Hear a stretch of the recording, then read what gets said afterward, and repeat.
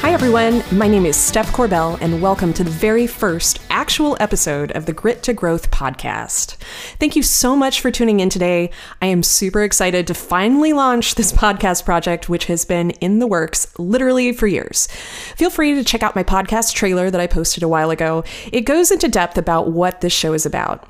In short, I've spent a lot of years working on my own personal development, and this is my way of showing you what I've learned, what works and what doesn't.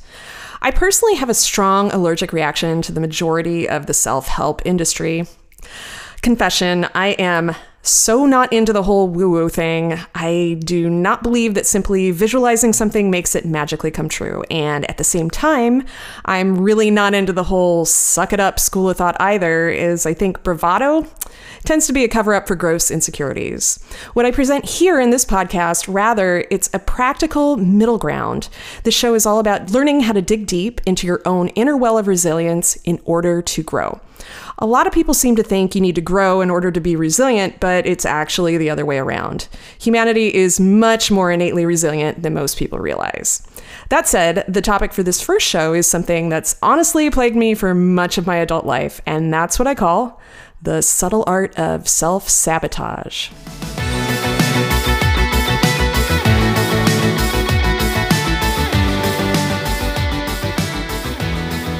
What made me tackle this topic for the first episode is something that I see and hear almost daily at work. I'm a business owner of a tattoo studio, and I've been tattooing now for about 14 years. Something awesome about my job is interacting and getting to know people that I wouldn't normally run across in my daily life. Most of my clients, like maybe 90% or so, are women. And I've witnessed so much self-deprecating language from those clients over the course of my career that a couple years ago, I had to put a sign in my studio stating that negative self-talk is not allowed when you're in my chair. I won't listen to it. I hear frequently from clients, oh, I'm too old, I'm too fat, I'm such a hot mess, oh, I could never do that. And it's usually in some form of a joke. So apparently that makes it okay, socially speaking.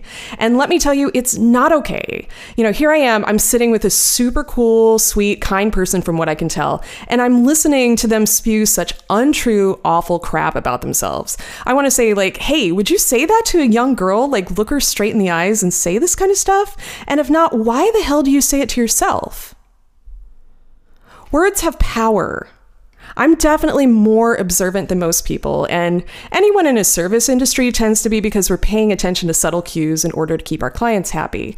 What I've seen is that this type of negative self-talk, especially when it's in the form of someone making fun of themselves, is that it reflects a deeper insecurity or negative feeling about themselves. It's truly insidious.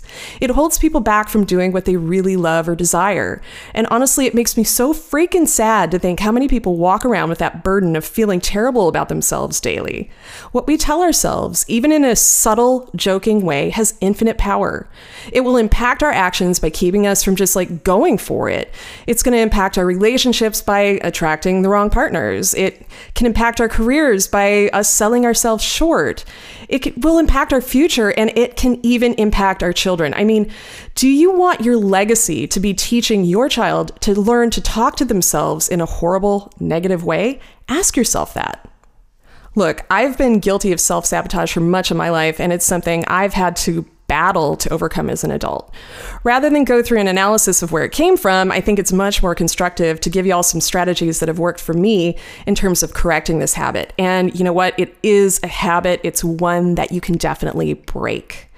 And here are 3 strategies that have worked for me. So first strategy, start paying attention to how often you use the words always or never when it comes to talking or joking about yourself. Seriously, absolutely nothing in life is always or never. There's exceptions to every single rule in every single situation. That's just science. There's always anomalies. So why are you different? You're not. Always and never are like self-fulfilling prophecies. Hey, the fact that I got this podcast out there today is an example of rising above always and never thinking in my own personal life. I have a tendency to tell myself I never have enough time to get stuff done because I work like a bazillion hours as a business owner, and I'm also attending flight school to become a flight instructor right now. But you know what? I just didn't prioritize getting this out there because I was nervous about putting myself out there. I mean, that's the human, honest truth. So the next time you say something is always or never about yourself, stop, take a minute and ask yourself, really? Is it? Or is there something else I'm just afraid of doing or something I'm afraid of facing? Is this just an excuse? Second strategy. Every time you say something negative about yourself, write it down. Yes, with a pencil and paper. There's something super amazing about taking something into your head and then translating it into something physical that makes it much more resonant. Get yourself a tiny little notebook and carry it with you everywhere. I'm not kidding. I actually did this exercise for myself about 3 years ago. I was not feeling good about myself. I was at my heaviest weight of my life. I had finally recovered from a horrible divorce.